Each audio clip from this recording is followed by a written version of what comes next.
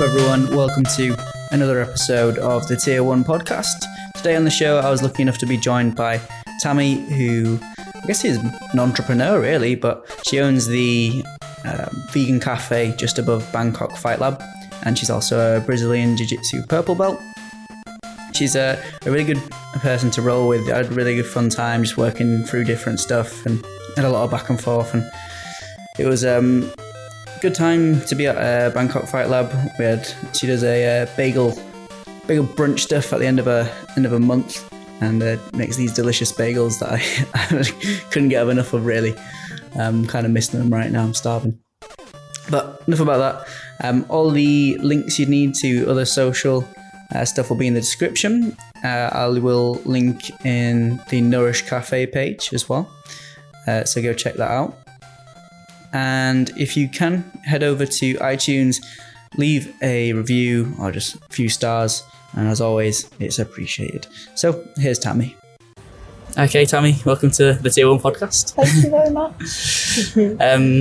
So you've just been training today and I've been resting, stretching off. So you've had a much harder day than me so far. How was your session? Yeah, it was good actually. This is my third class and session back since a week off from a back injury, which does happen fairly frequently. Well, it seems to happen roughly every 6 months. It's just a lower back problem, but it's always the same one, is it? Yeah, I mean, I have other issues and other injuries too, but that one is sort of a recurring one that I can actually usually see it coming, like feel it coming, because it starts with just kind of aching, but not enough to stop me training. I mean, I probably should stop training and then it wouldn't happen, but I don't stop training and then something just like jars it and makes it actually kind of go. And then I literally cannot walk upright for 3 or 4 days. So I'm kind of confined. I have to somehow find my way home and then like basically find ways to get food and everything into my apartment. And I can usually just about crawl to the bathroom for 3 days. Oh man. Yeah.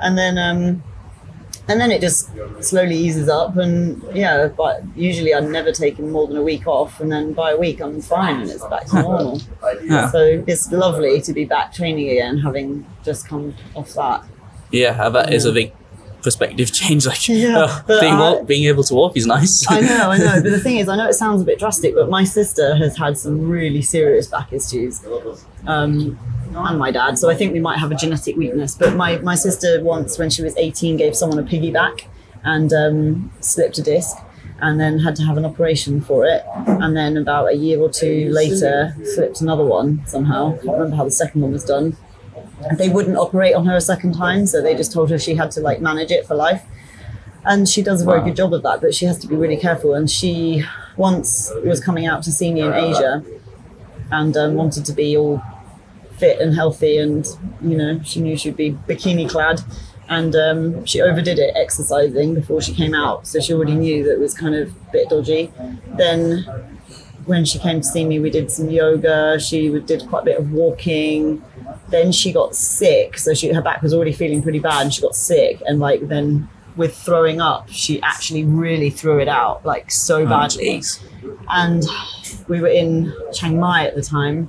It was towards the end of the holiday at that point, but then I had to leave to come back to go back to Myanmar. I was living in Myanmar at the time, and her and her husband had to then go to hospital in Chiang Mai in order to get medication to get back on the plane to get to Bangkok. But then they had one night in Bangkok, which they had to spend in a hotel room with her in agony before they could get on the plane to go back to the UK. And on the plane on the UK, she was like having to lie on the floor in agony.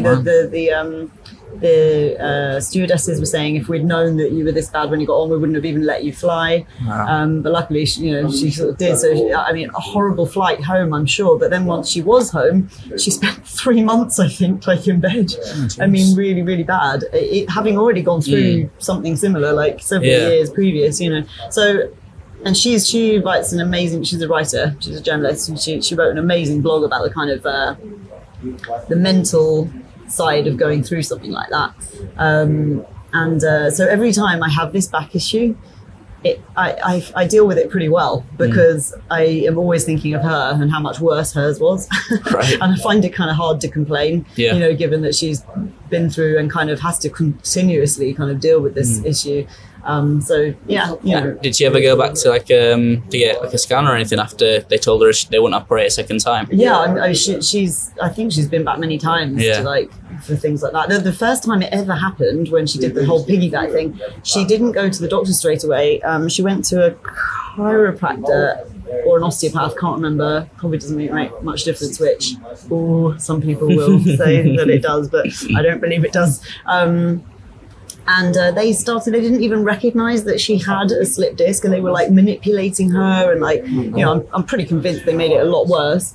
And they certainly didn't make it better. So then eventually she did go to a doctor. Now, of course, she would know better and she wouldn't bother with any of that, and she would go straight to the hospital. But and of course, the doctor immediately did the correct tests and X-rays and diagnosed a herniated disc. Oh wow! But yeah, that is my warning to people who love these alternative ways of healing. More power to you if it works for you, and you want to do it, and you believe in the effect of placebo if nothing else, and that's fine. But you got to be careful when it's something serious. Oh, definitely. And it can be made a lot worse if you don't just go to a doctor. Yeah. Did you guys get along well when you were growing up? There's 6 years between me and my sister. She's the youngest and I'm the eldest, and we have 2 in between. And me and my brother were always very close because we're close in age. And then we have a handicapped sister after him, and so she's obviously very special and different, and was at different schools, like at special schools. She was born with microcephaly, which is a type of brain damage, but also she was born blind, or at least they said she should be blind, but actually she was just partially sighted, so she could clearly sort of see something. And throughout her childhood, she definitely could see colours, and she could see shapes, and she could even like really close up see big writing and stuff. But now she is fully blind. Maybe about 7 or 8 years ago, we noticed that she was no longer able to kind of sort cards of colours into. She'll always be mentally handicapped, so she's about maybe the age of about 7 or something. It's hard to tell, but she's 38, 39 now. She's very happy though. She's one of the happiest people I know. She's lovely. Yeah. And then so then my youngest sister, no, I wouldn't say, because she was that much younger and she was kind of daddy's little girl. She was very cute, and we all got on generally, but I wouldn't say that we were friends growing up. She was my annoying little sister most of the time, But then when she actually came to the school I was at, just for a year I was in the senior school, and she was in the primary or prep school, whatever you call that. And then we started getting on better because I was sort of the older protective sister. So from that point on, it was different. And then of course when she became more of an adult, very different from her being sort of 16 pretty much, 15, 16. Maybe even younger. Then she's been my best friend. Right. Yeah, those age differences are just a lot more pronounced when you're younger, isn't it? For sure. And then exactly. The difference between 6 and 12 is huge, but the difference between maybe 18 and 24 is not a lot. Yeah. Yeah, it's the same with my eldest brother, who's 8 years older than me. I wouldn't see a lot of him because he was either in high school and I was in primary school, and then he moved out when he was 17, so I didn't, most of my teenager didn't get to see him. But then once I was kind of an adult and could go see him and stuff, and we're thick as thieves and stuff. So. Yeah, exactly. Yeah, it's cool. It's good. I mean, we got a good grounding as kids in that we were always taught to get on. Yeah. It wasn't like we fought or we hated each other at all. Always got on, but there's definitely a distance there when you have that age gap. Yeah. And that distance disappears as you get older, for sure. Yeah, no, I love her. She's super talented. She's an amazing person. She is responsible pretty much for turning me vegan. Oh, really? Yeah. Which has obviously now become a big part of my life. She is married to an amazing man who I am very grateful to have as my brother-in-law, and it's all great. Whereabouts did you grow up? I was born in Surrey in the UK, but we were only there until I was about 7, I think, and then we moved to the Isle of Wight.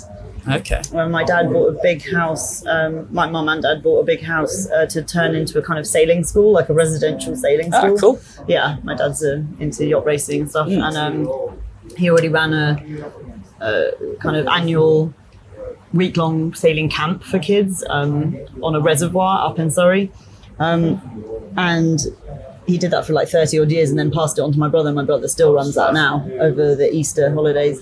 But yeah, so they bought this big, crazy ex-hotel, rumbling old mansion on the waterfront in the Isle of Wight.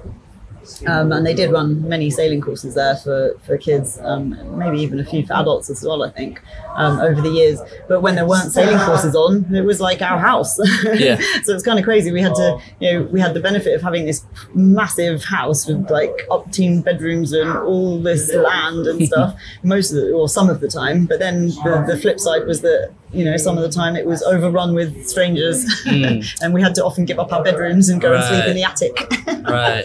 But it's all fun. Yeah. As a kid, was that kind of interesting having new people in the house all the time, or was it just more of an annoyance? No, I never actually found it an annoyance. Yeah. I'm kind of, I guess we were just brought up to, we're good party hosts, we do that now a lot. All of us. My brother owns an amazing house with an orchard a couple of doors down, so he has crazy parties there. Right. My sister and her husband own this lovely house with some land by it, and they have great parties. We've had some Olympic themed parties there and stuff. Okay. So yeah, we've always hosted people, and yeah, as kids, no. I didn't even mind. I don't seem to remember minding giving up my bedroom, although sleeping in the attic did mean coming into contact with more spiders, which I didn't like. Yeah, it was an old house, so there were definite spiders. But I actually, my bedroom was the only one that my dad, I feel really bad about this because of my sibling, but it was the only one my dad ever got around to decorating properly. So it was quite modern and nice, whereas the others were all quite old. My brother got definitely the short end of the stick there, and but he went away to boarding school a bit earlier than us. So, but yeah, it was cool being able to just choose a room. We were allowed to choose and swap rooms as much as we wanted. It's kind of interesting. Cool. Yeah. And did you learn to sail yourself? Or? Yeah, we all did learn to sail, but I have to say, none of us really took to competitive sailing the way that I'm sure my dad would have loved. Right. But I think he pushed us all into it a bit early. It's the classic story of you want your kids to do well, but. Yeah, so I actually pushed against it quite a lot. I think we all pushed against it quite a lot when we first started, but we all did learn. And then I also ended up, knowing enough to be able to instruct or assistant instruct a little. And my brother, of course, now runs the sailing school. I mean, that doesn't mean that you necessarily need to be a competitive sailor, right. But he has a lot of knowledge of sailing, and he has a good team behind him, and he just is the principal. He makes it run. And to be honest with you, my dad's ethos was less to do with actually teaching sailing and more to do with giving the children an experience which would help them grow as people, which is cool. And that's what my brother has managed to continue on as well. We do have children that come back year after year and get better and end up as competitive sailors, and of course they're in the top groups and learn more about racing and the tactics of racing and everything like that. That's fine. They're catered for as well. But certainly the kind of main thrust of the whole course is to just give the beginners and the other kids a good experience. Yeah. And what did you want to be when you were growing up? What did I want to be when I was growing up? At one point, I do remember me and a friend thinking that we would like to be interior designers, and I have no idea where that even came from, but I just remember thinking that. Well, with all those rooms to choose from. Well, that's true. Well, probably would have been while we were at that school, so I guess at that house, so it could have been something to do with that. But no, I think that was short-lived anyway, and I don't really remember having much of an opinion after that, and I just kind of went with the flow. I wasn't very academic. I enjoyed school. I really enjoyed school. A lot of people say they hated school, worst time of their life, couldn't wait to get away. I actually really enjoyed it, but not because is that rain? not because I was good at it, but more because I had a lot of friends and was a bit naughty, and but also managed to get away with a lot because I was polite to teachers, and so was forgiven a lot, and just had a good time. Yeah. And I wasn't pushed by my parents to kind of succeed and do well, so I never felt the kind of stress and pressure that a lot of kids feel these days to kind of achieve. And I enjoyed classes because they were interactive, and I was able to focus in classes, and that was fine. But I just couldn't do homework. As soon as I was outside a classroom, I had no focus, no concentration at all. I mean, even when I tried, I just couldn't. Oh, this is going to get loud. Yeah. You can maybe pause this and I'll adjust your microphone a little bit. If you pause it now, hold on. Okay, we're back. The rain's finished. We've eaten. Very full.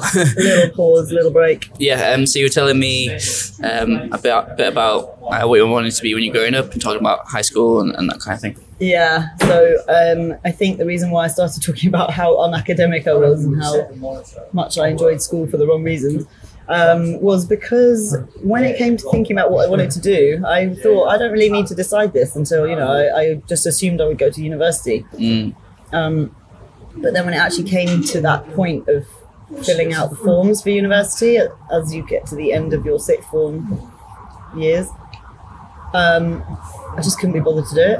I was just so lazy. I was just like, this looks like a lot of work.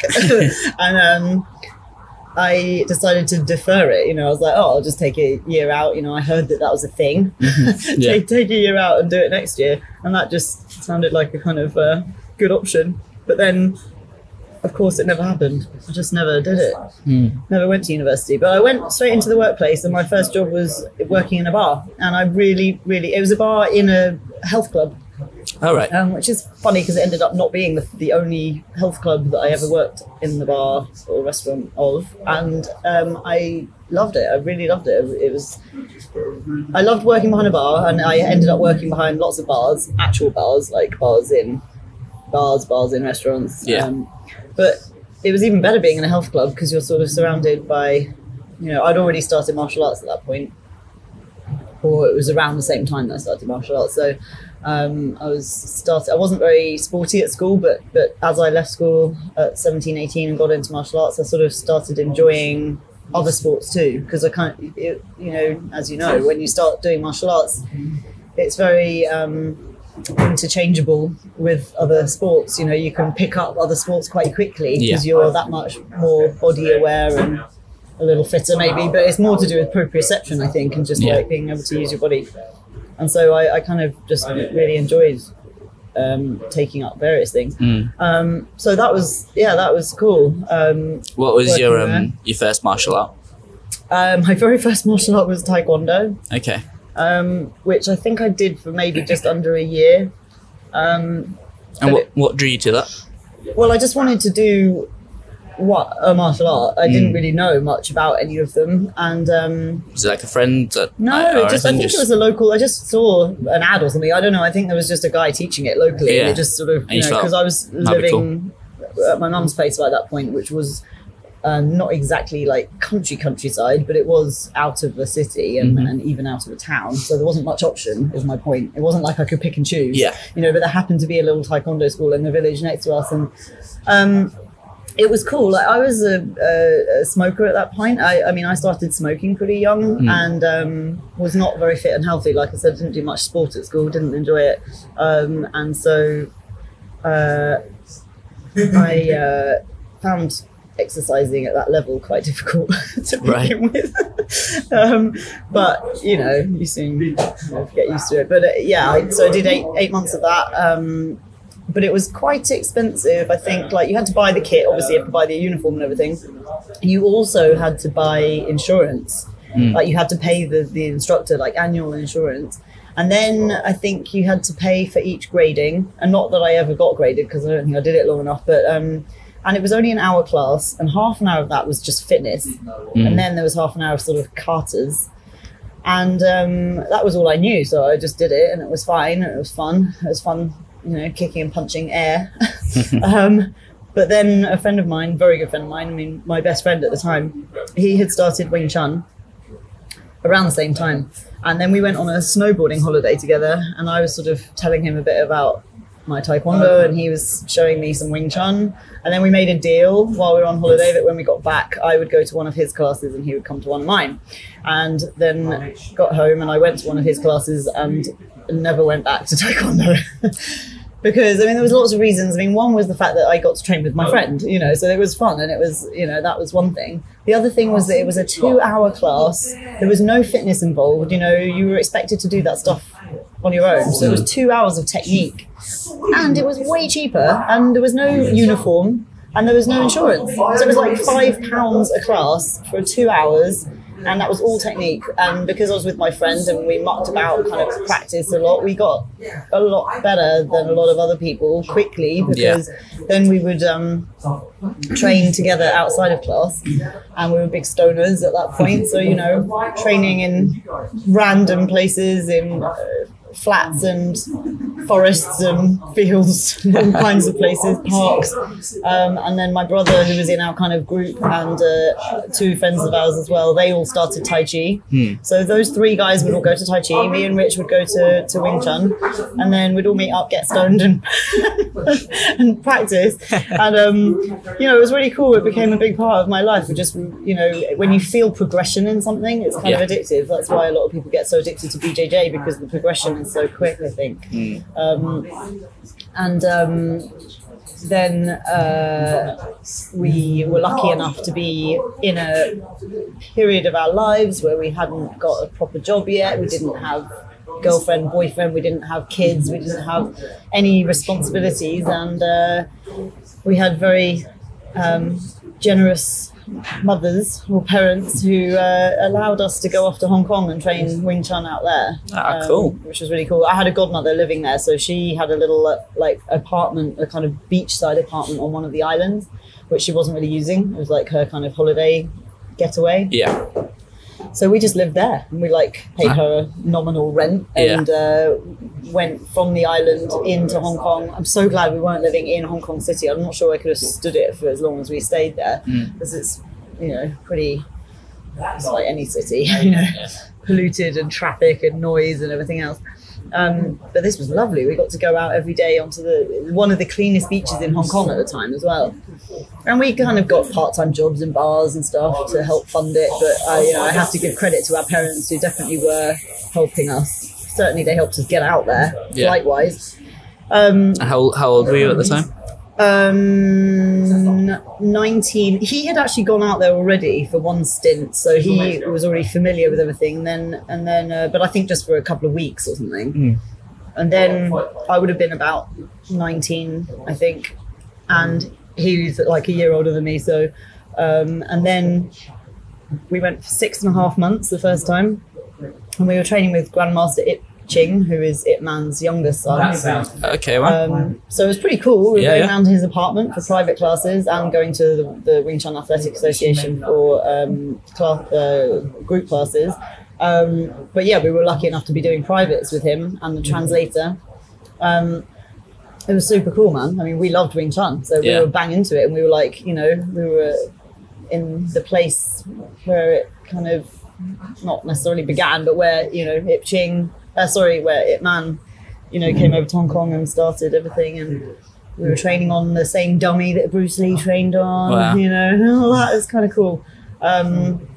So yeah, we felt very lucky, and we enjoyed that time a lot. And then came home, did the usual kind of like landing back into part-time bar jobs and stuff. And then we went out a second time. I can't actually remember whether it was the first time or the second time where I had the idea to start a bar, because my first business was this kind of nightclub in London. And the original idea was that it was going to be a martial arts themed bar to some extent, where there would be classes as well, not just themed, you know, in a kind of tacky way, but where we would be able to teach, and because we both ended up with our kind of teaching certificate in Wing Chun by the time we left the second trip, for all that's worth. I mean, it expires after a year anyway, and I never even used it, and I certainly didn't feel like I was actually at the level where I could teach, but you know all the forms, you know enough to teach beginners. It must have been the second time, I guess, because then when we got back, it took a few years actually of kind of business planning, and also meeting my then partner who I ended up doing it with. So I just, in another part-time bar job, was working for him. He was my manager, and then we ended up getting together, and I told him that my dream was to open this bar, and I'd already found this crazy spot, this old. It was old public toilets, but it had been built for the 1908 World Fair in Shepherd's Bush, and it was underneath the green in Shepherd's Bush, which is basically like a big roundabout essentially, and it was an old snooker club when we found it, really dingy, like super dingy, like underground. I mean, old public toilets that had been turned into a snooker club, run by these Egyptian guys. Wasn't doing very well, clearly, and I knew it would be perfect, and when I spoke to the owner one time, he said he'd just put it on the market. But however, it was another 4 years before we actually got around to buying it. Oh wow! And in that time, I had then met Colin, and he also wanted to do something like that. I mean, he had been at art school, he was a really good graphic designer. He was a music producer. He used to run parties at his university in Stoke, and so it was kind of a perfect fit. He was obviously already had managerial experience in the bar industry, and so it was really good. Like, there was no way I would have actually been able to do it without him, to be honest, like in hindsight. Regardless of the fact that it was helpful, because we both put in some money, which was then enough for a bank to kind of double. But if it was just me on my own, that would have been more difficult too. Yeah. So, these things happen. They just all pieces fit together, and then we ran that nightclub in London for 11 years. Oh wow. Yeah. So it did okay then, I guess. So yes, yeah. But this is the thing. So the original idea was obviously that it was this martial arts themed bar. Yeah. But Colin didn't do martial arts. His life was all art and music, and very quickly, luckily, a week before we actually opened, we discussed it, and we were just like, this is a stupid idea, having martial arts involved. We can maybe add that on at a later point, but we need to do what it takes to actually make money, and that's not going to make us money. Yeah. And so we just went with the music thing. So we were kind of like a nightclub at weekends, but then we would have live music as well during the week, and we ended up doing comedy nights, really good stand-up comedy nights as well. And so we just had to do things like that, which just got more people in. And even that is a struggle. When I hear people say that they would love to run somewhere like that, or they've got an idea, and this, I just don't know how many people really appreciate how much work goes into getting people through a door night after night after night after night. I mean, we had to have promoters, like other promoters, outside promoters, that would come and just take on monthly nights. Yeah. And they found it a struggle just to get people into a monthly night. Right. But having said that, we did have plenty of successful nights. We wouldn't have lasted 11 years if we didn't. And our promoters were generally really good. And if they weren't good, they didn't last long. And the ones that were with us for years, did a really good job. And so, it was a great little place, and lots of fun was had over those years. Lots of stress too, because it was underground and we flooded every year. Oh, jeez. Which we didn't know when we took the property on. Funny, because looking back, I remember going down there once before we bought it. I think we were still in negotiation period, but we hadn't actually exchanged money and keys at that point, and it was flooding. And I remember thinking, oh, this is not good. And the manager there, was just sort of sweeping out. I mean, it wasn't as bad as the floods we had to deal with later. They generally got worse every year. But it wasn't great. And I remember thinking, oh, this is not good. And he just somehow managed to convince me that it was just this one-off, there was a problem with a drain or something. And so I kind of just didn't think about it. And it wasn't until we'd then exchanged, got the keys, and almost a year later, because of the weather pattern, that we had to then deal with it. And then when we first had our first flood, we were like, oh, right, yeah, this is what happens here. Oh. And it was quite traumatic, I have to say. One particularly bad one, which was thigh deep. And, you're in an underground club, and it is rainwater, but it's rainwater that's gone down the drains and then backed up. So it's come up through the drains. Right. And luckily, I'm pretty sure every single time it happened, it was always during the day when we weren't open, because we didn't open during the day, we were only open at night. So there was no actual kind of waste, but still dirty water, still filthy water, and you do not want to have to be dealing with that. And the first time we actually were insured, but we weren't insured enough because we just bought a load of secondhand sound equipment, all these big speakers that were sitting on the floor. Oh, right, yeah. And even though they were cheap to buy for us, they were worth a lot of money to replace. And we hadn't added them to our insurance policy. So when it came to listing everything that we'd lost in that first big flood, we, I think, lost about £35,000, which was quite, it was a struggle. It was a difficult business to run anyway. Yeah. So that was quite bad. And then, of course, they wouldn't insure us after that. So then we weren't insured and we had to just deal with each flood as it came. But of course, then we didn't put speakers on the floor and we didn't put stock on the floor and we didn't, we kind of like learned a procedure of how to deal with it. Anyway, sorry, I'm going off tangent. That's right. Do you have any memorable nights in particular? Like, yes, I do. I can pick a few out, definitely. We had a Japanese theremin orchestra. What is that? Crazy. I think there was about there was this main guy, then he had sort of one main woman, and then there was about another 10, if not more, people. So a good 12 minimum, and it may have even been more than that. I can't quite remember. I just know they took up our stage plus more space, and they all had their theremin. And do you know what a theremin is? No idea. Oh, okay, cool. So it's this crazy instrument that's oh God, I wish I could explain how it actually works, but it gives a really weird ethereal noise, and you use your hand as you bring your hand closer to the kind of instrument. It's how do I describe it? I can't even think of any music that has it because it's so weird and it's so difficult to actually make music with it because it's kind of random. You need to know exactly where to put your hand, right? Because you're not touching anything. Yeah, it's just in the air. It's using sound waves or something. I don't know. I'm going to sound like an idiot because I don't know actually how it works, but I'm sure at least someone who listens to this will know what a theremin is. But it's a very odd noise. It doesn't sound like any other instrument that which is why it's not that common because it just sounds so weird. But that was quite a thing. They were all suited up, they were all it was like a proper orchestra, but they were all playing these really weird instruments. And then they would play songs that you would recognize, but you're just using these theremins. You'll have to Google it afterwards so you can hear. So that was definitely a memorable night because it was also packed full of people. So it was a really weird atmosphere because everyone felt quite privileged to be there listening to this weird night of music. Yeah. Another very memorable night was when one of our comedy nights when we had...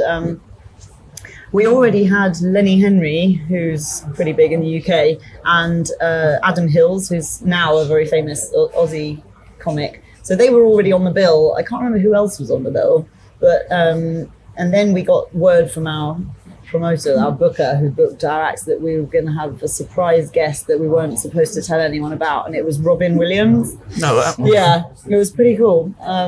And we were already quite sold. I think we were almost pretty much sold out anyway because of Lenny Henry. But we had a few seats left, so we stopped taking bookings and we just called some of our friends and family. We were like, get to the club tonight. You want to be here for this.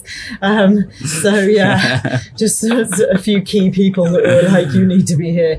And then I think we didn't tell them who it was or why. We were just like, come.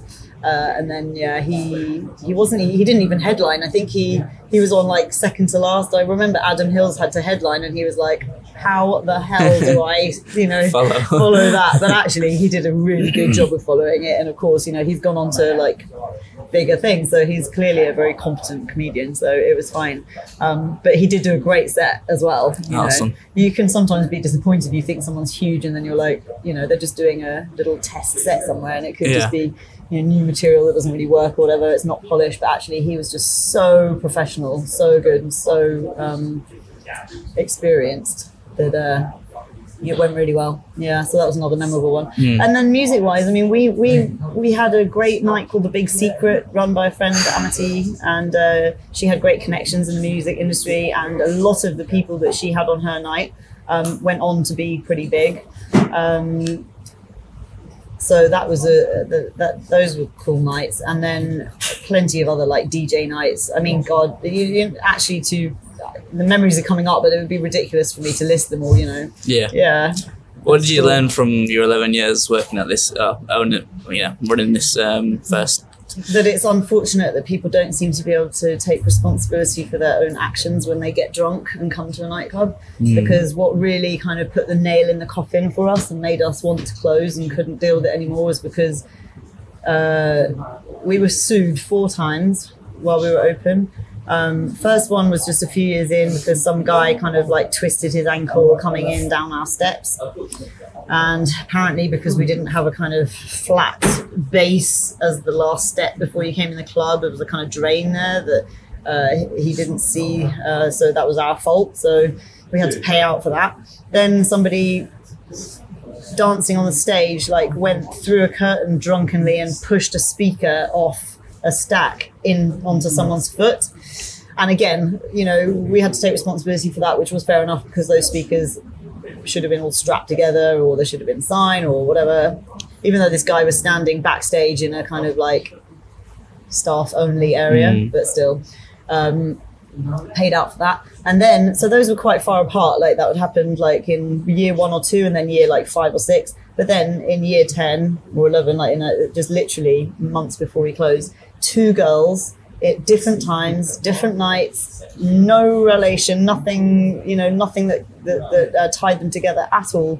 Both did pretty much the same thing, where they drunkenly fell onto glass and cut themselves, and then quite badly cut themselves. Weirdly, both of them on their wrist. So it's so coincidental, but yeah. And the first girl sued us, and then the adjuster came around and said, no, that's not your fault. You're not going to have to pay out for that. That's kind of crazy. People have to take responsibility, blah, blah, blah. You've got enough things in place. You had staff clear it up. You've got a procedure. You've got security looking out for these things. The glass probably was only literally just broken. So you can't be expected to literally catch glass as it falls from someone's hand and not... but the second one, there was a glass on the stage and she was so off her face that she kind of danced through the barrier onto the stage, broke the glass and cut herself. Didn't even know what she'd done.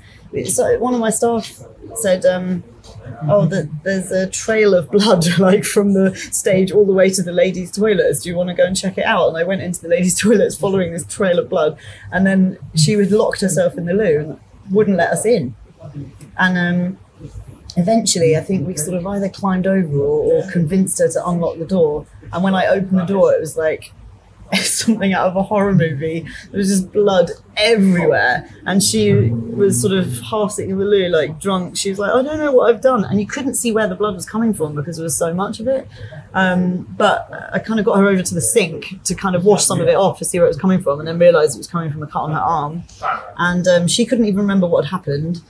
And then her boyfriend came in and was and they seemed to be really nice, and we were helping them, and we, trying to work out what had happened, and then got the ambulance and everything. And we thought we'd got away with that one, but no, she sued us too. People just as soon as someone says, oh, you know what, that wasn't your fault, you should sue them for that. And they're like, oh, okay. And then they call up one of those terrible companies that does those, what are they called? Those insurance companies that just do no win, no claim type thing. Exactly. Yeah. So it's may as well. It's not you're not going to lose anything by doing it. So when the adjuster came round to assess for that first one, I had to tell him, by the way, you don't know this yet, but it happened again last week with a different girl. And does that mean that we are liable because it's happened twice? And he assured me, he said, no, you still aren't. It's just a coincidence. I would say the same thing, that you've got everything in place, enough staff and a procedure. However, then I find out a few months later that the insurance company just paid out for that first one anyway, without even giving me a chance to kind of dispute it or say I wanted to go to court about it or anything. So then, having done that, knowing that probably the same thing would happen with the second one as well, I was just like, no, screw this, let's close. And we just decided, I mean, that was only the nail in the coffin. There were many other reasons, you know. It was becoming harder and harder to run. We were getting more and more violent incidents, more and more aggression at the door. You know, it was just becoming a real headache, you know, because we were kind of a members only place. It wasn't a paid membership, but it was a way to kind of sort the wheat from the chaff and keep out the people we didn't want in there, the troublemakers generally. So for a good 10 years, we had relatively few problems. But then in that last year, it just seemed to like keep coming. I don't know what was going on like locally, but we just seemed to have way more incidents. And, you know, with each one of those incidents comes like a risk to your staff, you know, a risk that you're going to get sued, that some incident is going to happen, police attention, just generally like headaches. Yeah. And so, in the end, we just thought... Stuff you don't want to be dealing with. Yeah. And during this time, did you continue with martial arts? Or No, too busy? I to begin with, I was way too busy. I literally was. I just couldn't have done anything. Then there was a point where I could have, but I was kind of out of the loop and didn't really. And then I kind of kept my hand in here and there, like little bits, but not much. And then for the last 2 years of running the club, I went back to Wing Chun, and by this point my friend who I'd trained with back in Hong Kong had been teaching all that time and was like amazing and a great teacher, because he's also a swimming teacher and like, you know, a natural teacher. And I just joined his classes as his student. Nice. Yeah, it was really cool. And actually I'll continue that story slightly, because then while doing Wing Chun I really got back into it, just generally into martial arts, and like, you know, was loving it, but was still kind of feeling a little frustrated with the whole kung fu thing, the way that it's really difficult to test it realistically, because you don't want to go punching your friends in the face. And, you know, it was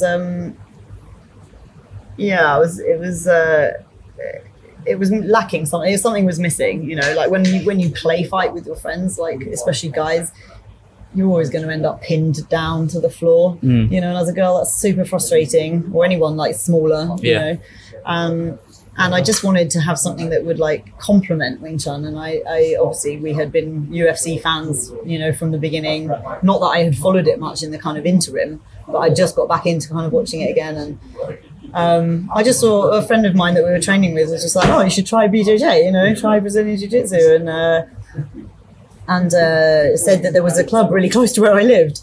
And so then I was like, well, there's no excuse. So I went along to Carlson Gracie in Hammersmith and did a kind of free trial class and absolutely loved it.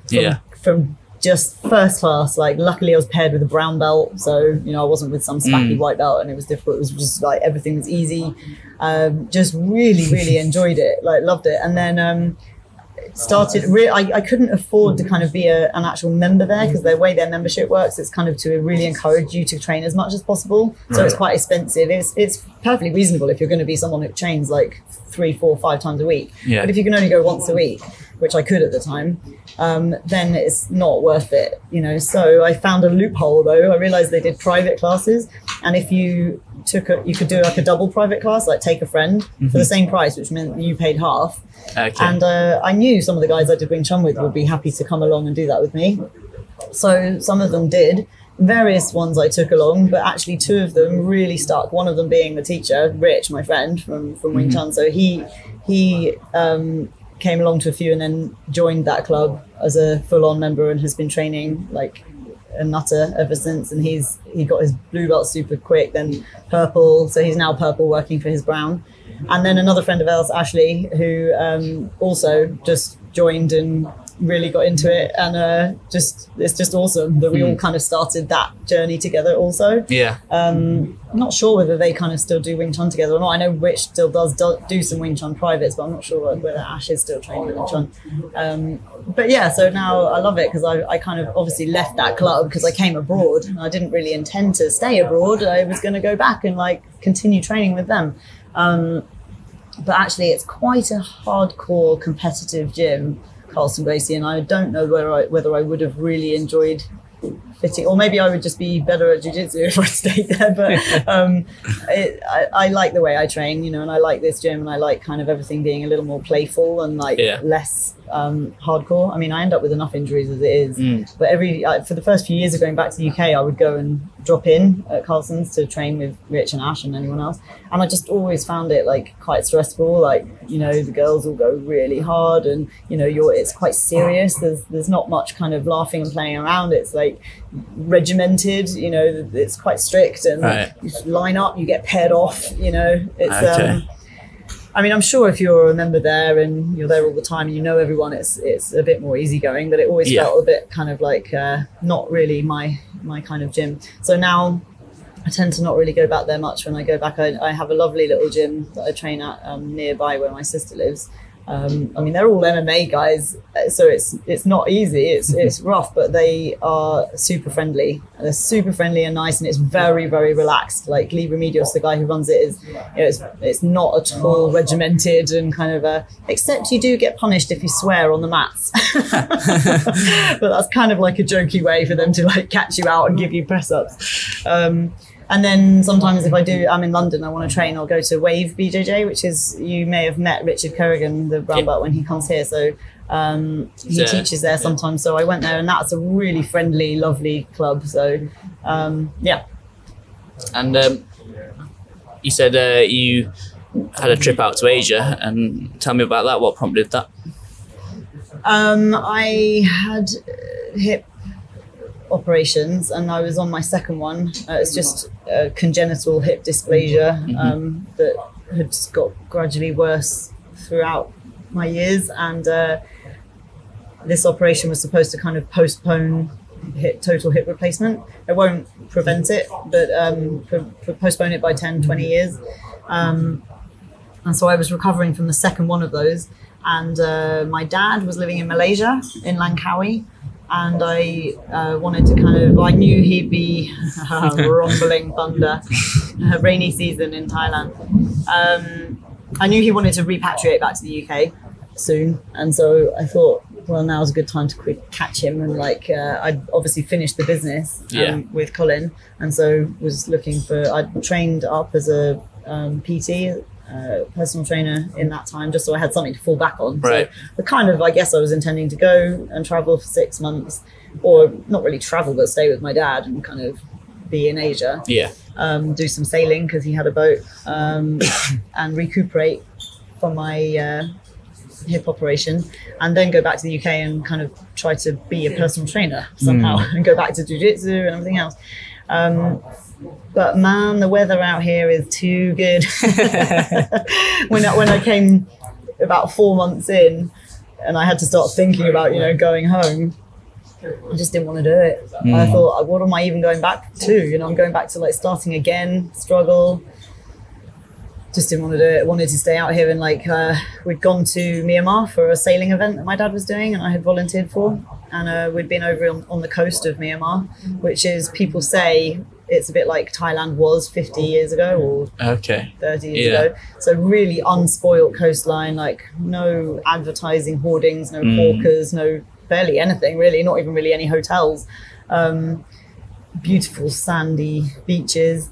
And that's where the sailing event was. And that was my first, my first experience of Myanmar was 3 weeks over there, at this sailing event. And it was, I kind of fell in love with the country. Had a couple of nights in Yangon, the main city, on the way back. And got wined and dined by a few locals. So really saw the best side of Yangon. And everyone I spoke to who lived there was really interesting and entrepreneurial. And it seemed like an exciting place to be. And things could happen there. And I guess I kind of by that point had come to the conclusion that I was only fit to run nightclubs. That was all I could do. And so I thought, maybe I'll open a nightclub here in Myanmar. So glad I didn't do that. But a real headache. Even the locals that run the clubs there, you can be shut down any day. You have one fight in your place, the police will come and just close you down. You can't argue with it, But for a while, so my dad had a friend who runs a law firm.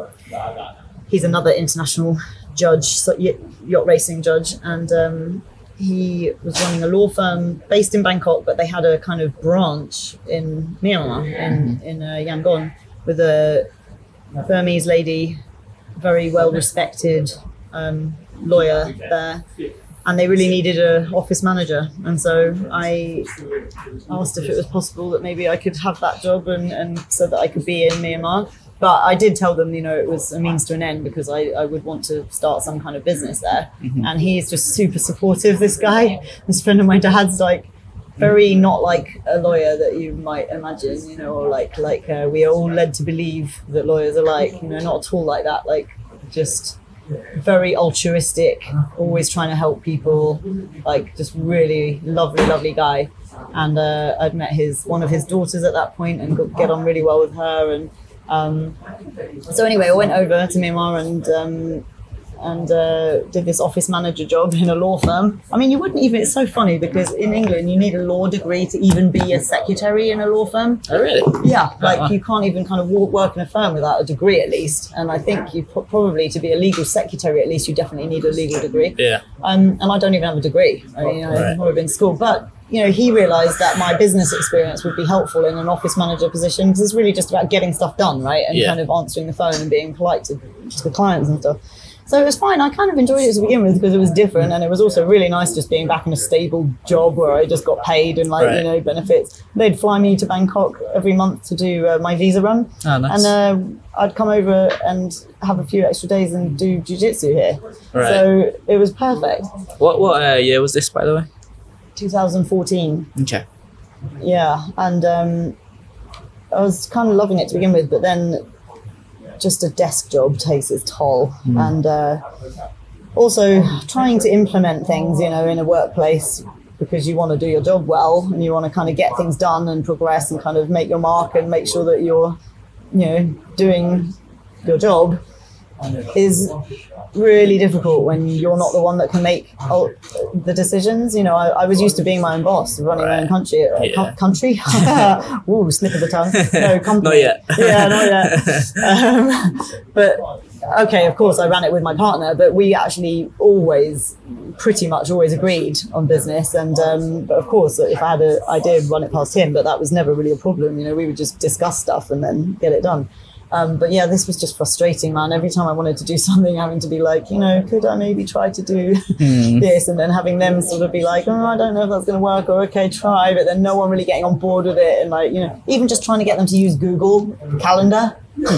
I couldn't get them to use Google Calendar, and it's like so frustrating. So anyway, all that kind of stuff took its toll. But towards the end of that time, I had met this couple, Jojo and Jerome, who were also living in Myanmar in the same kind of ad hoc, we just thought we would try it and see if we could start a business. They both came from corporate. He was a banker and she was in corporate HR in London, even though she's American and he's French. And so they were moving. I wanted to bring a container over because I really was like, okay, I am moving to Myanmar, so I need some of my stuff, and I was looking into shipping a container over. They saw a post that I'd put somewhere and they were like, oh, we're coming over from London. Do you want to share a container? So all our kind of initial stuff was all just emails about this, sharing this container, which is quite an interesting thing to have to do, by the way. A lot of odd admin involved, customs and tax forms and everything. But then they came over for a kind of recce trip and we met and we just got on like a house on fire. We've been really good friends ever since, and they are now my business partners over there. But yeah, so at the time they were doing, what were they doing? They were doing some consulting stuff, I think, but looking for what business they were going to run. And she was a yoga teacher, newly qualified yoga teacher. And this apartment that I had with this job was awesome. It was 3 bedrooms. We turned the apartment basically into a kind of gym where we were doing BJJ and yoga, and people were coming in for classes. That got us in some trouble. But that didn't last.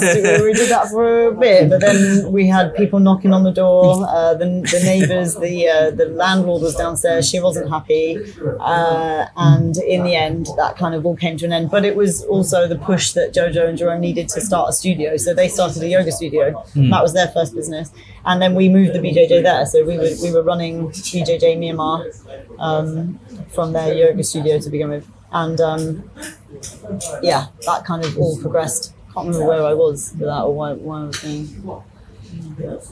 We're just kind of telling the story and running through it. Yeah. So, how long was it till you opened up your first? What is it called when you have in Myanmar? Oh, I know where. Sorry to interrupt, but I know why I was going there, because towards the end of me working for this law firm, the three of us, me, Jojo, and Jerome, decided to start a company. Because the thing is, you can't be there without a company to kind of sponsor you. It's not the same as having a work permit here. They're kind of bringing that in now, but it was more that you had to have a letter, from an established company that would allow you to then come in and work. And so we needed to set up our own company. And the great thing about that was that I was working for a law firm. Right. And they very kindly did it gratis. Yeah. And I did some of the paperwork myself, but also one of the lawyers at the firm, a friend of ours, Dutrat, did a lot of it too, which was great. And so it didn't cost us anything, and that saved us like a bunch of money. Yeah. And then that meant that we could just run businesses and do our own thing there. So that's then what we did. So that's where I got that. I kind of jumped a bit to the yoga studio, but that was what allowed them to open the yoga studio, right, because we then had a company. Yeah. And then how long was it after the yoga studio opened that you wanted to do a vegan cafe? So then I had a few years there of kind of doing various things like personal training and other things. Had a boyfriend there for a bit that I lived with in a different part of Yangon, which is a little bit further out.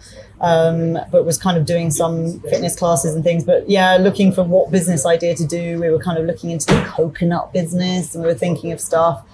But nothing was really presenting itself. And I was just doing, running the BJJ kind of voluntarily. I mean, I wasn't making money out of that. But, yeah.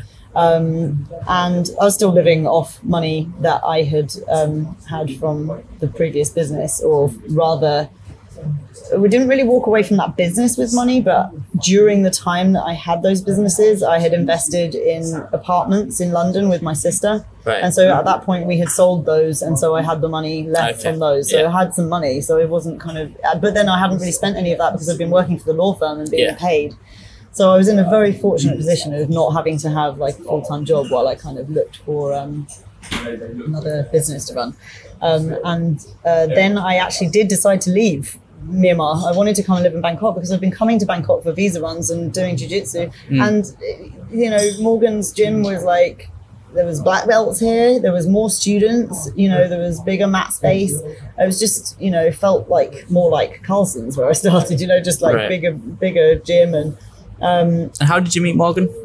Because I had been training with Bangkok BJJ, which was kind of the first incantation, I think. I don't know, I'm actually going to start a website with the history of BJJ in Thailand, because there is a few things where I'm personally, even though I've been here for 6 years, I'm still not connecting some of the dots. And I'd really like to know exactly kind of what the timeline was. I know a lot of the main people that were involved, but the kind of timeline is still confusing as to like who was here when and who started what. And I just want to give the right people the right credit, Yeah. But anyway, as far as I was concerned, there was a guy called Luke Satori, I think his surname is, who was a brown belt and had started this little gym that was in Plonchit.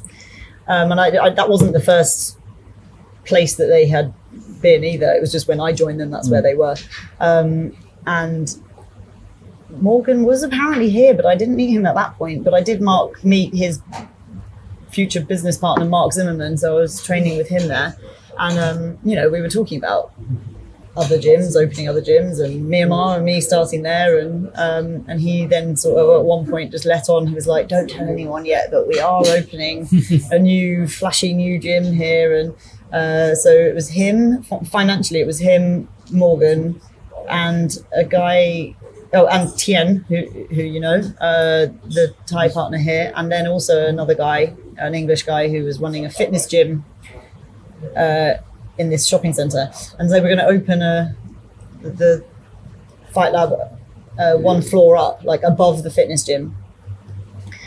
And they were going to kind of swallow Bangkok BJJ, so they kind of bought the name from Luke, and they kind of like to, took those students on.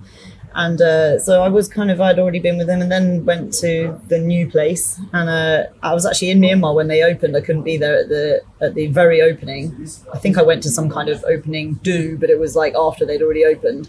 And I didn't like it from what I was seeing online, because I was in Myanmar. It's like, I like the kind of rough, no aircon, up in some loft somewhere. It's kind of small. There's a pillar in the middle. It was all kind of, like a garage gym. Bit too polished. Leisure centre style. Exactly.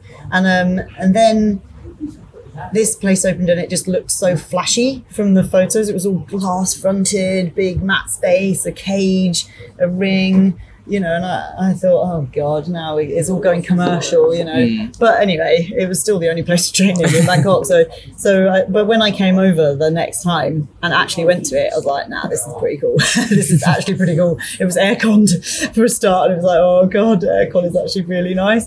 And a really lovely big mat space with no pillars. I have a real thing about pillars being on the mats. I hate that. It's bad for sightline. It's annoying to have a class where, you've got that in the way, but also really annoying when you're rolling. But also they had these lovely flexi roll mats that were just, these mats, they're the ones we train on now, but they've lasted a long time, but just so nice and soft. And I was used to being on like judo mats in Myanmar or puzzle mats, like kind of hard. Before that, we used to train on a hard studio floor in a gym.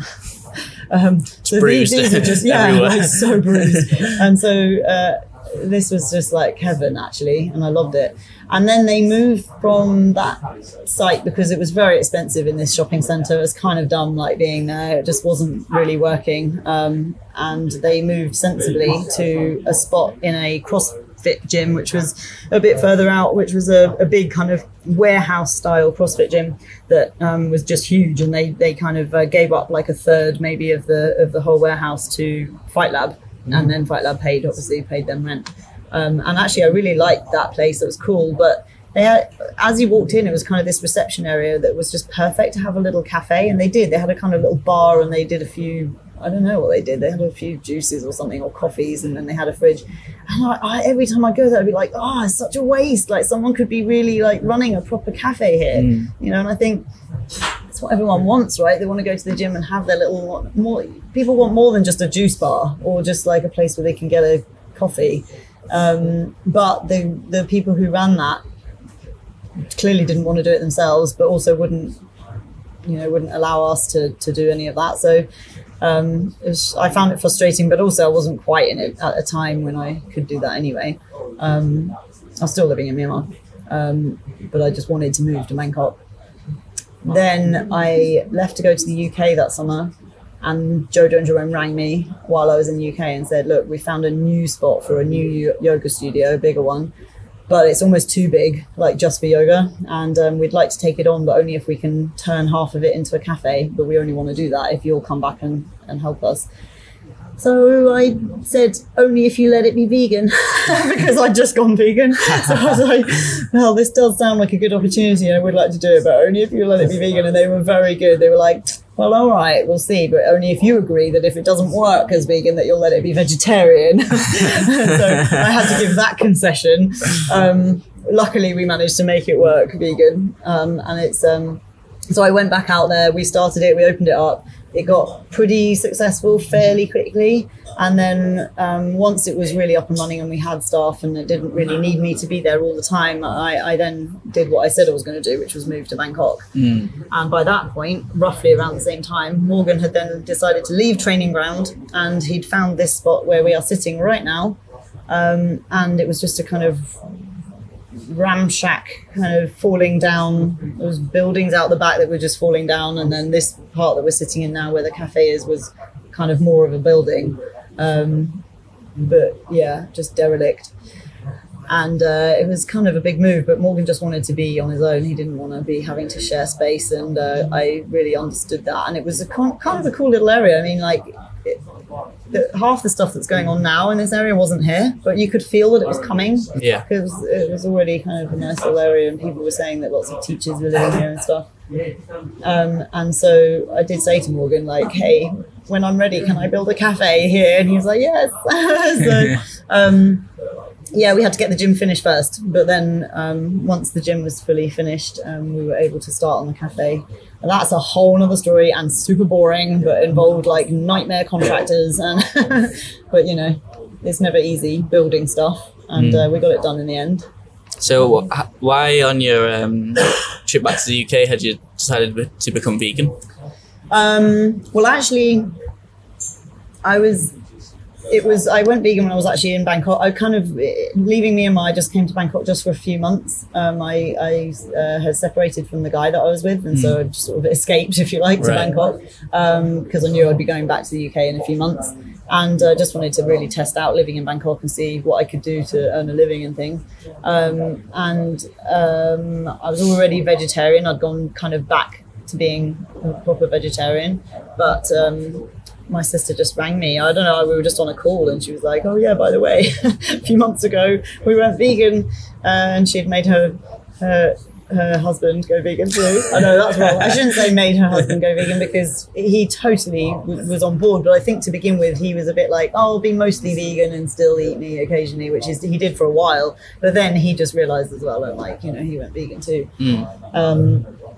And they were just loving it, and they just like understood, you know, they just watched enough videos and understood it was kind of the most sensible way forward for lots of reasons, you know. I mean, there's arguments about the health, you know. I don't, of course that is what we preach here more in the cafe, and I don't doubt a vegan diet can be healthy, but really I just think eating more vegetables is certainly irrefutably more healthy. But for him, it tended to be a little bit, to begin with, more of the environmental impact. For her, it was more the ethical impact, and then sooner or later, it just becomes everything, right? It's like you remain vegan for all reasons. Yeah. But yeah, so I just sort of felt like, well, if they were going vegan, and they'd gone from like staunch carnivore straight to vegan, and do you know what? Thinking about it, the only reason I wasn't really vegan anyway was because, well, apart from the fact that, you know, I enjoyed cheese and butter and stuff, but was more because, truthfully, even going vegetarian came with its own problems, you know, as far as people's opinions and, like, you know, the kind of flack and the questions you had to answer and, like, defending your position all the time. Yeah. And I was kind of sick of that anyway, but at least I could say, like, oh, but I am vegetarian. So when people talk about protein, it's like, well, I am, you know. I went through a pescatarian phase as well, and people were like, so why do you eat fish then? And it's like, well, you know, because I'm not prepared to go that far for my health, thinking that, you know, you needed something to make some animal product to make you healthy. But really thinking this is just to shut you up, because I know that's your question. I know that you're going to be like, oh, it's unhealthy to not eat animal products. And because I don't want to have that conversation and that argument, you know, I'll happily just continue doing it. It's stupid. It's so dumb, but like... Yeah, it's quite funny that I think vegans and probably vegetarians as well get quite a stigma for like being quite preachy. Yeah. But as someone who's been vegetarian all my life, like, I don't think I've ever tried to persuade anyone to be vegetarian, but every meat that's like takes it, you know, somehow finds out I'm vegetarian seems to have about at least 2, 3, sometimes a lot more hypothetical situations where, well, would you eat meat if, or, you know, what if you want a desert island? Yeah, exactly. Yeah. And then there's some kind of, you know, they always seem to be the more preachy ones on at least my experience of it. So I don't know where the stereotype comes from and stuff, but no, I mean, I suppose I don't. Well, I do know where it comes from. It comes from because the ones that are preachy are the loudest. So they kind of, then everyone starts thinking that all vegans are like that. But the thing is, I am a bit preachy in that if people want to have the conversation, I'll have the conversation with them. But I certainly don't feel like I go around like trying to turn people vegan. Yeah. I mean, I if anything, I just try to do it by example. I just try to provide really good food so people can see that vegan food is tasty and satiating and healthy. And also just by trying to just be a nice person and be, you know, good, you know, not be a dick. So that I'm not being tarred with that brush of like, oh yeah, all vegans are dicks.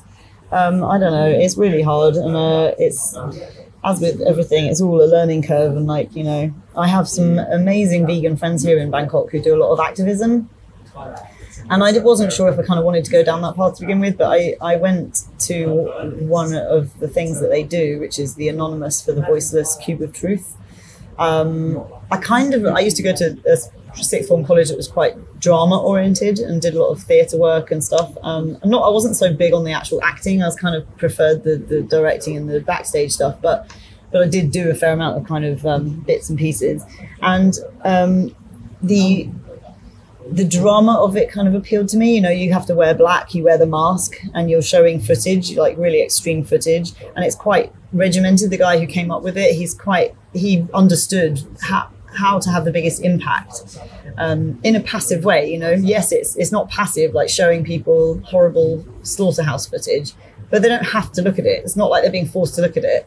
And you're not grabbing people in the street and like shoving leaflets in their hands or like telling them that they should be watching this, or you're just standing there. You're standing there. But the thing is, because you're dressed in black with the Anonymous mask on, it looks kind of compelling and interesting as people see it from afar. Then when they get closer and wonder what it is, and they start to look at the screens and they see what it is, they can choose to look away and walk on, and no one is going to look at them or talk to them or stop them or anything.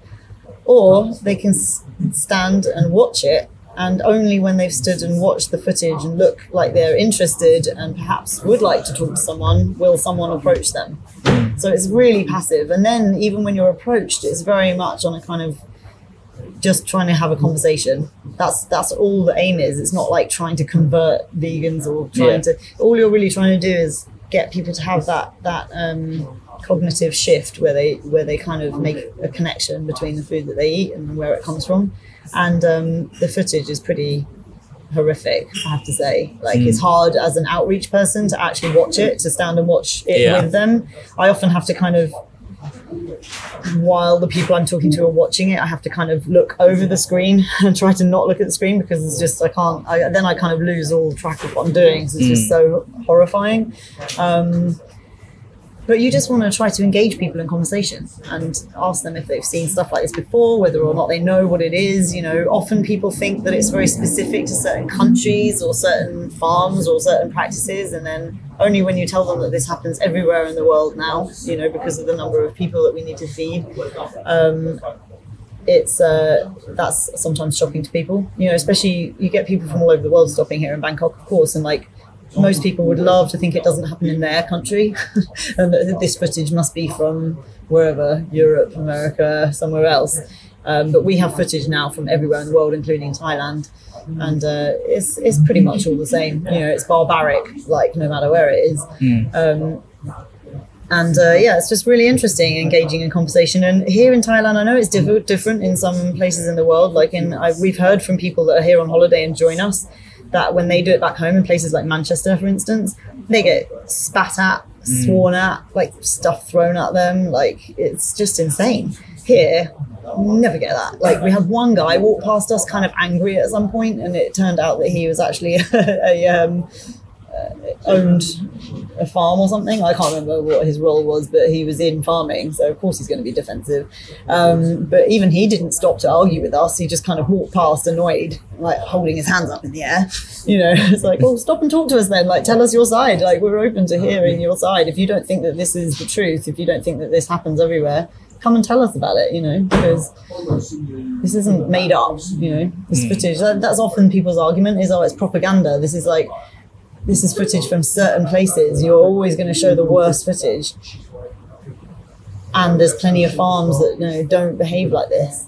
And of course, we know that. We know that. But this isn't made up footage. It happens everywhere, and it is terrible, and it's at the extreme end.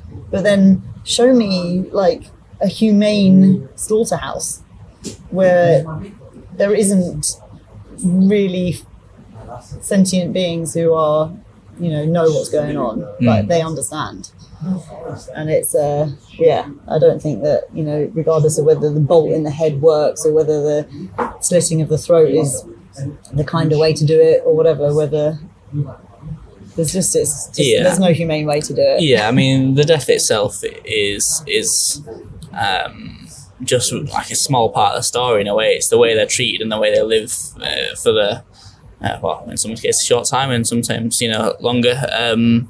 That really gets me more than anything. For me, like I think I've said to you before, if I was going to eat meat, I'd prefer it to be a animal that was wild and had been hunted, rather than something that had lived in a cage or like a pen, or however they're keeping these animals. Yeah, exactly. Because maybe the death isn't as quick or something, but at least it has years of actually living a normal life. Yeah. But the problem is, again, like, because there's just so many people that want to consume so much meat that it's just not very viable to do that. It's not at all viable. It's completely unsustainable. That's what annoys me about Joe Rogan, because much as I love him for other reasons, he often sort of vilifies vegans a lot, right? He's quite anti-vegan, even though he's had vegans on the show and he'll give them their say and everything, but generally he's pretty disparaging. And his take is like, oh, do what I do, take a crossbow out into the middle of nowhere and shoot an elk, which you then take home and, it feeds you and your family and your friends for like a month. It's like, how many people can do that? Yeah. That sounds great, but like, there's just very few people on the planet that can do that. So what is his solution for the rest of the population who can't do that? Well, I guess it'd be good if there was some kind of, I guess back in the day, 100, however many years ago, I guess there'd be like a person that was a hunter that would come back and then they'd give it to a butcher. And then instead of having, before I guess modern agriculture and that kind of stuff. Yeah, I mean, that's the point. I mean, it all really boils down to the fact that there's just too many people to feed. But the annoying thing from an environmental point of view as well is that that so much of the land that's being kind of cleared for either grazing, cattle grazing, or to grow feed, because we grow a certain type of crop to just feed that crop, which is edible for humans. It's generally soy. 95% of the soy grown in the world gets fed to cattle. It makes no sense, that we do that we feed that to the cattle to then just eat the cattle. I can't remember what the numbers are, but like the kind of calorific ratio is unsustainable. It'd be much more sensible to just grow even less soy and still feed the entire world's population with that protein instead. Yeah. And I know there's all kinds of arguments about like amino acids but there's always a counter to that. There's I mean, I'm definitely a fan of potential lab grown meat. If there is a health benefit to eating meat that you can't find in a plant diet, which I don't know that there is, but if that is true, then great, grow meat in the lab and let's eat that instead. Yeah, it's weird, that one. I don't know if I'd actually be able to stomach it in a way. Like I think I've been telling you before as well, I tried like jackfruit before in like a burger type form, and it tasted so much as I imagined like meat would taste. In my head it's like I couldn't wrap my head around it, and I wasn't able to eat it in the end. You've literally been vegetarian since birth, so but I mean, I wouldn't even necessarily eat the lab grown meat because I also don't really have a taste for meat anymore, but my point is that I advocate it because that is a solution for the people that do still want to eat it. Yeah. I think one of the things that's interesting about Joe Rogan as well is before he said he was going to be a hunter, it was because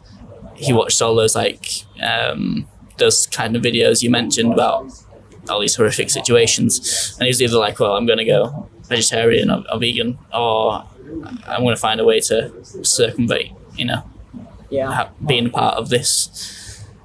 Obviously went the down hunting route, which is, I guess, one way to do it, I guess. But I get what you mean. I think that's great for him. Like I don't have anything against him in the way that he's chosen to do that. That's awesome. What annoys me is that he's sort of advocating it. That's what everyone should do. Yeah.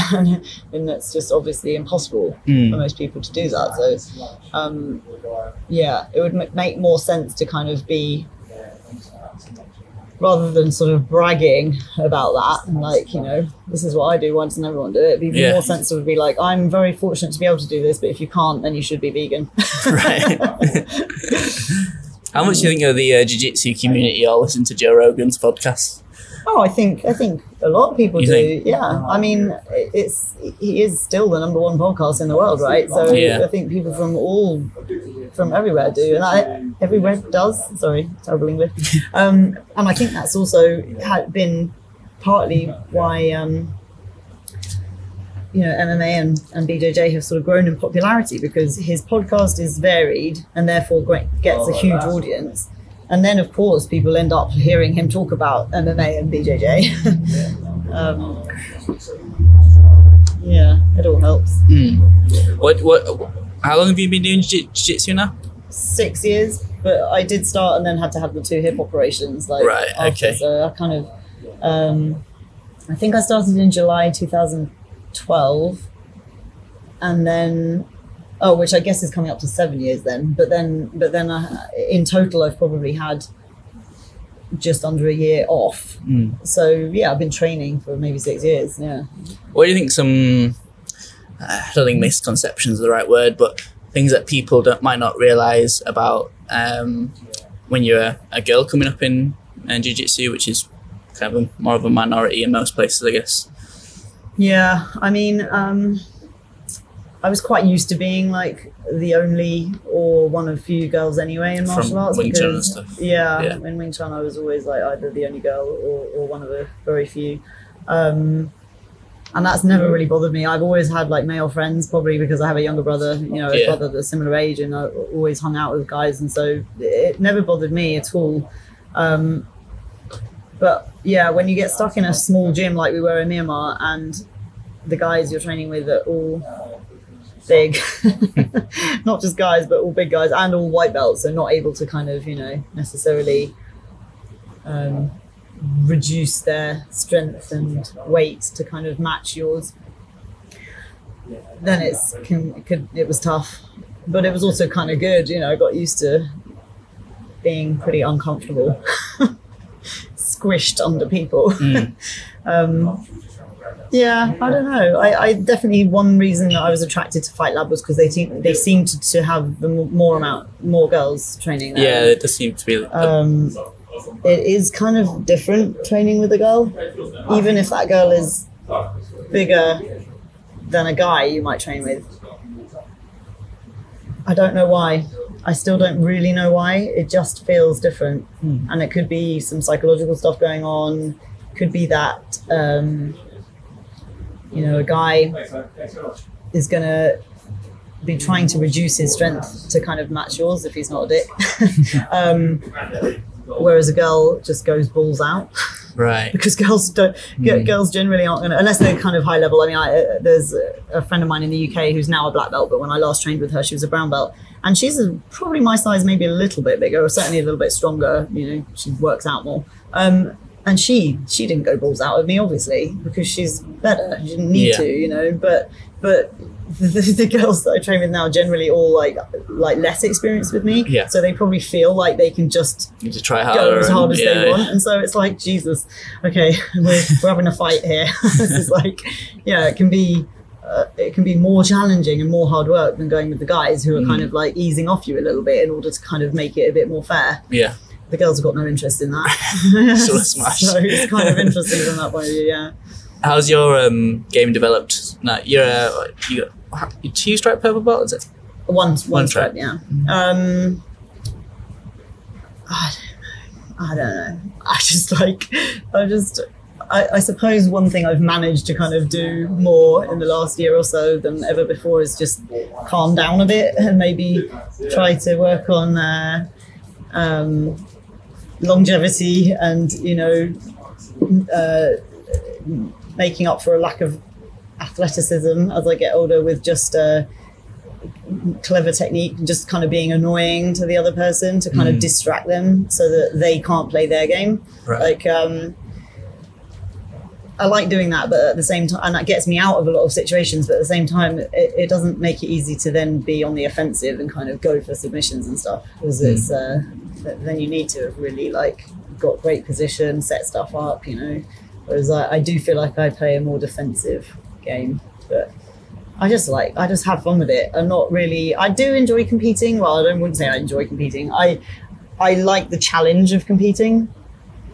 I like how it focuses your training beforehand. I like the challenge of dealing with the kind of nerves and the competition day itself and everything like that. But that's not why I do it. You know, I'm not trying to win medals. I just really enjoy being in the gym, and I really enjoy like fun puzzles, like training with people where you get that kind of vibe where you're like, oh, good, we can now I know that you're not trying to kill me, and we can just play, you know, and just work stuff out. It's body mechanics. It's just kind of interesting to me. And, you know, it's interesting going with people who are trying to kill you too, to see how long you can survive. Is there much that you get out of jiu-jitsu that you didn't get out of Wing Chun?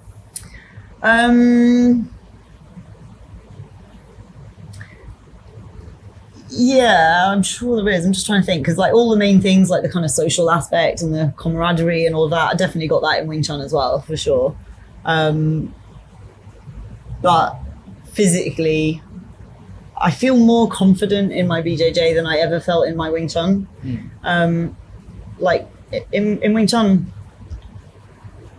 I would sometimes think, oh, okay, yeah, I seem capable of kind of doing this particular exercise, and I seem to be doing it okay. And like, you know, I feel like I can kind of punch better than most girls who haven't learned how to punch, like that kind of thing. But I never really knew whether it was any good, you know, at the end of the day. And when I thought about actually punching someone, I was like, no, I'm going to break my knuckles. You know, even if I have a good punch, I'm still going to get hurt. Yeah. And what I love about BJJ is the kind of, that's why I love the chokes more than the arm locks and other locks, because I just love the idea that you can actually control a fight and stop a fight or put someone out without even hurting them. Right. Yeah, I like that kind of appeals to me, because I'm not a violent person at heart. I don't think any of us are, really. I don't think violent people do BJJ generally. Of course, there's always exceptions. But I think if you have like a real aggression and violence in you, you go and do boxing or Muay Thai or MMA. And I think Jiu-Jitsu tends to kind of have the people who enjoy a bit of a tussle, but they don't really want to hurt anyone. And that is also what sometimes can make competition hard for some people, because they enjoy learning Jiu-Jitsu and the kind of the skills involved with it and the puzzles, but when it comes to actually having to be more aggressive and really go for it, that's where some people fall down. Yeah. Do you feel like everyone should try and compete? No, I don't think that they should necessarily. I do think that it's really beneficial, and I think that if you do, you will gain something from it. But I would never push everybody to do it, because I think for some people it's almost either too much of a challenge, like psychologically, or if they're just not into it, they're just not into it. Like, it's fine. You can still get good at jiu-jitsu without having to compete. But having said that, I do feel like I gained a lot from doing it myself. And I do think that some people, maybe their reason for not doing it is simply because they're scared of losing or being made to look stupid or something. And I would say generally, very few people are made to look stupid in jiu-jitsu competition, whether they lose or not. Like, to me, everyone is just like nervous about their own match. And if they're just spectating, they just have respect for anybody going in for it. So very few people are made to look stupid. And if you lose, no one fucking cares. Yeah. No one cares. Like, no one even remembers. You know, a few months later, it's like, oh, you competed? Oh, I can't even remember how you did. You know, did you win? Did you lose? No one cares. Yeah. Not at this level anyway, you know. It's like, sure, you're going up and being a proper competitive athlete, and like, you know, it's your job. Like, literally, you're getting sponsored and paid. That's just another level, you know, whatever. That's different. But if you just love learning jiu-jitsu and you're wondering whether or not you should compete, then don't let the fear of losing be the reason you don't do it. What are the values that you take from jiu-jitsu that help you most in your day-to-day life? Well, I mean, when I'm getting stressed in daily life, I do jiu-jitsu. Right. So it's a great de-stressor from that point of view. But I guess just generally like the same as any other martial arts tenets, right? Like just calm under pressure.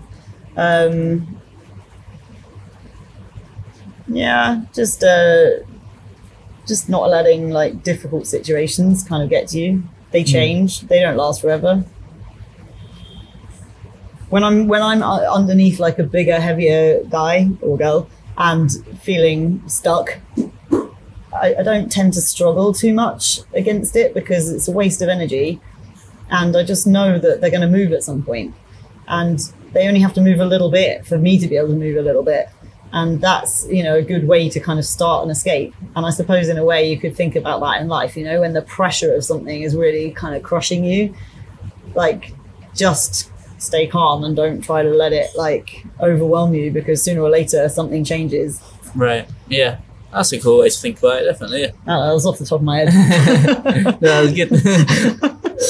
Well, usually I'll end these with asking you about what your perfect day is, but I think I'm going to change that up actually and ask you to tell me about, at any point in your life, I'll let you have quite a broad scope on this one, but just an embarrassing story or moment. Oh God. Yeah, I can tell you like there's two. One is that when I was quite young, maybe only 18 or 19, I hadn't been driving for very long. I'd parked my car in a multi-story car park. And then when I got in with my sister and reversed out, I just did a really bad job and basically like scraped the car next to me really badly. And I was so scared about the kind of consequences and everything that I just drove off. Oh no. And I didn't like leave my name, number, try to find the owner or anything. And, that's not good, obviously, and I'm embarrassed about that. But and I also coerced my sister into staying quiet. I was like, don't you dare tell anybody what was on. In fact, only recently I was telling the story to somebody like in public with her, and she was like, you told me never to tell anyone that story. And I was like, I think enough time has passed that I can like admit it now. Yeah.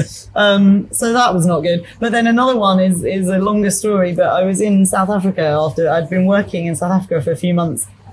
And then at the end of the trip, just before I was going back to the UK, we were kind of given some time to go off, and do a trip somewhere. And we went to the Kruger National Park. This was me and just like this friend that I'd been working with. And we had a car. Had we hired that car or been given it? I can't remember. But it was a car with a what's it called when you have to like, is it anti-lock? No, when you've got to kind of press a button before the key will turn, like the ignition gets, locked. So there were a few things happened in the Kruger National Park in this car. One was that this guy persuaded me to go off track down where you're not supposed to go so that we could go and look at hippos or something. And while we were down there looking at hippos in a bit where we shouldn't have been, we didn't want to get out of the car to change seats. So we tried to change driver and passenger inside the car and accidentally pressed the horn really loud. Right at this like where there's like hippos and all this wildlife everywhere. Like that was pretty embarrassing, and like, but luckily no one around really to see it. We hope. But then on the same trip, two other things happened. I'm trying to think of the third one, but the one, oh yeah, that's right. So one of them was that we also came up behind a car on one of the roads that had stopped, and we didn't know why he'd stopped because we were looking to see whether he had stopped to see anything, and we couldn't see anything, so we just thought, well, maybe he's just stopped. So I slowly went to overtake him, and it wasn't until I was like right up on his flank that we saw them in the window like making gestures down onto the ground. And basically I drove straight over a massive iguana, but he was fine. Like I drove over him, but like we looked back and he was fine. Right. But yeah, essentially we had just like gone, why did this guy stop, and just like driven right over this iguana. And then the third incident in this 1 week was where everybody had stopped to watch some elephants by the side of the road, and then everybody started driving off, and we were the last car, and we realized that everyone was driving off because they were about to cross the road, and you don't want to be like just in your car on the road when a herd of elephants like crosses. And so we tried to go as well, but this bloody locking, we were like panicking and forgetting that you had to like do this thing with the key to get the key to turn. And so we were kind of like left behind as the elephants had already started crossing. We were like faffing around with the key. Yeah. So I can't think of anything. I mean, my God, I definitely have way more embarrassing stories, but they're not ones that will ever make the light of day. Fair enough. Yeah. Okay, Tammi, well, thank you very much for your time. Cool. Thanks for sharing the story. Thanks, T. It's great having you here at the gym. We're going to miss you a lot. Yeah, I'm sure I'll be back at some point. Awesome. Cool. Awesome. Cheers, Tammi.